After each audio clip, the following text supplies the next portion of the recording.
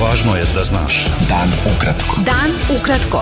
Važno je da znaš. Važno je da znaš. Podcast novinske agencije Beta. 4. januara sa vama Darko Čačić. Generalštab Vojske Srbije pokrenuo je inicijativu i predložio predsjedniku države Aleksandru Vučiću ponovno uvođenje obaveze služenja vojnog roka, koji bi trajao do 4 meseca.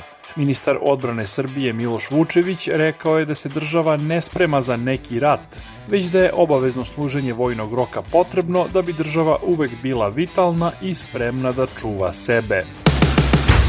Srpska stranka Zavetnici podržala je inicijativu Generalštaba Vojske Srbije o ponovnom uvođenju obaveznog služenja vojnog roka, navodeći da bi ono predstavljalo dodatni garant vojne neutralnosti države i politike odbijanja ulaska u NATO.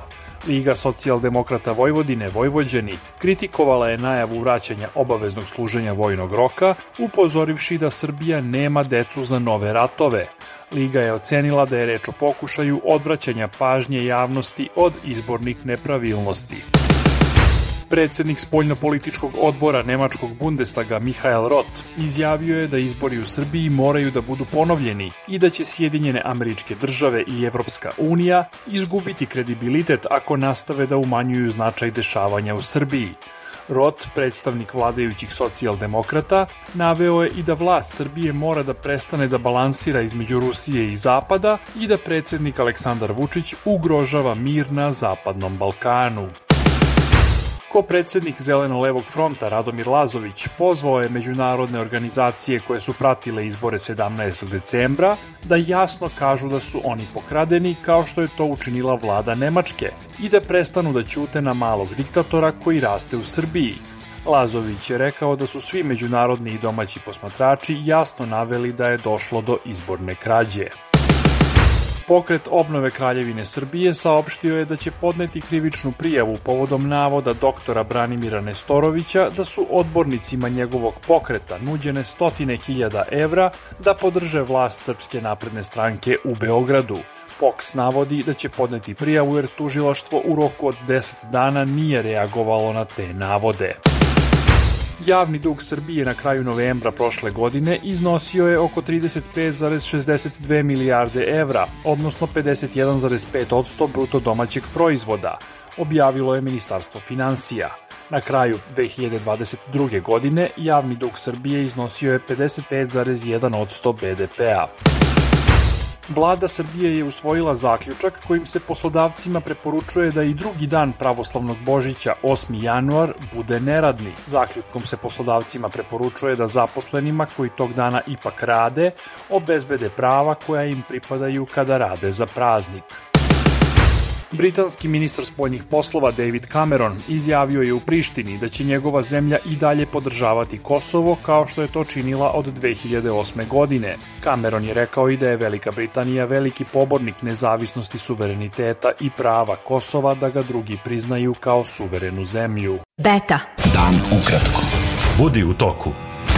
Misija OEBS u Bosni i Hercegovini saopštila je da zvanična podrška vlade Republike Srpske obeležavanju 9. januara kao dana tog entiteta nije samo diskriminatorna, već da predstavlja direktno kršenje Ustava Bosne i Hercegovine i Republike Srpske. Misija OEBS je navela da je Ustavni sud Bosne i Hercegovine 2015. jasno utvrdio da je obeležavanje 9. januara kao dana Republike Srpske neustavno.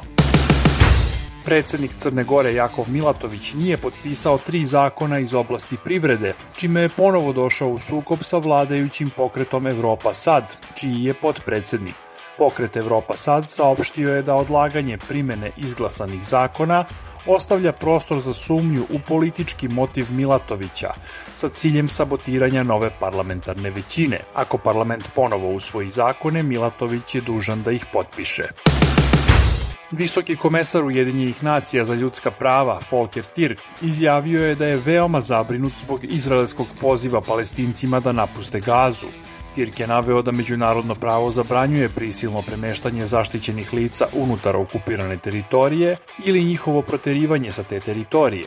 Dodao je da je 85% stanovnika Gaze već interno raseljeno i da oni imaju pravo da se vrate kući.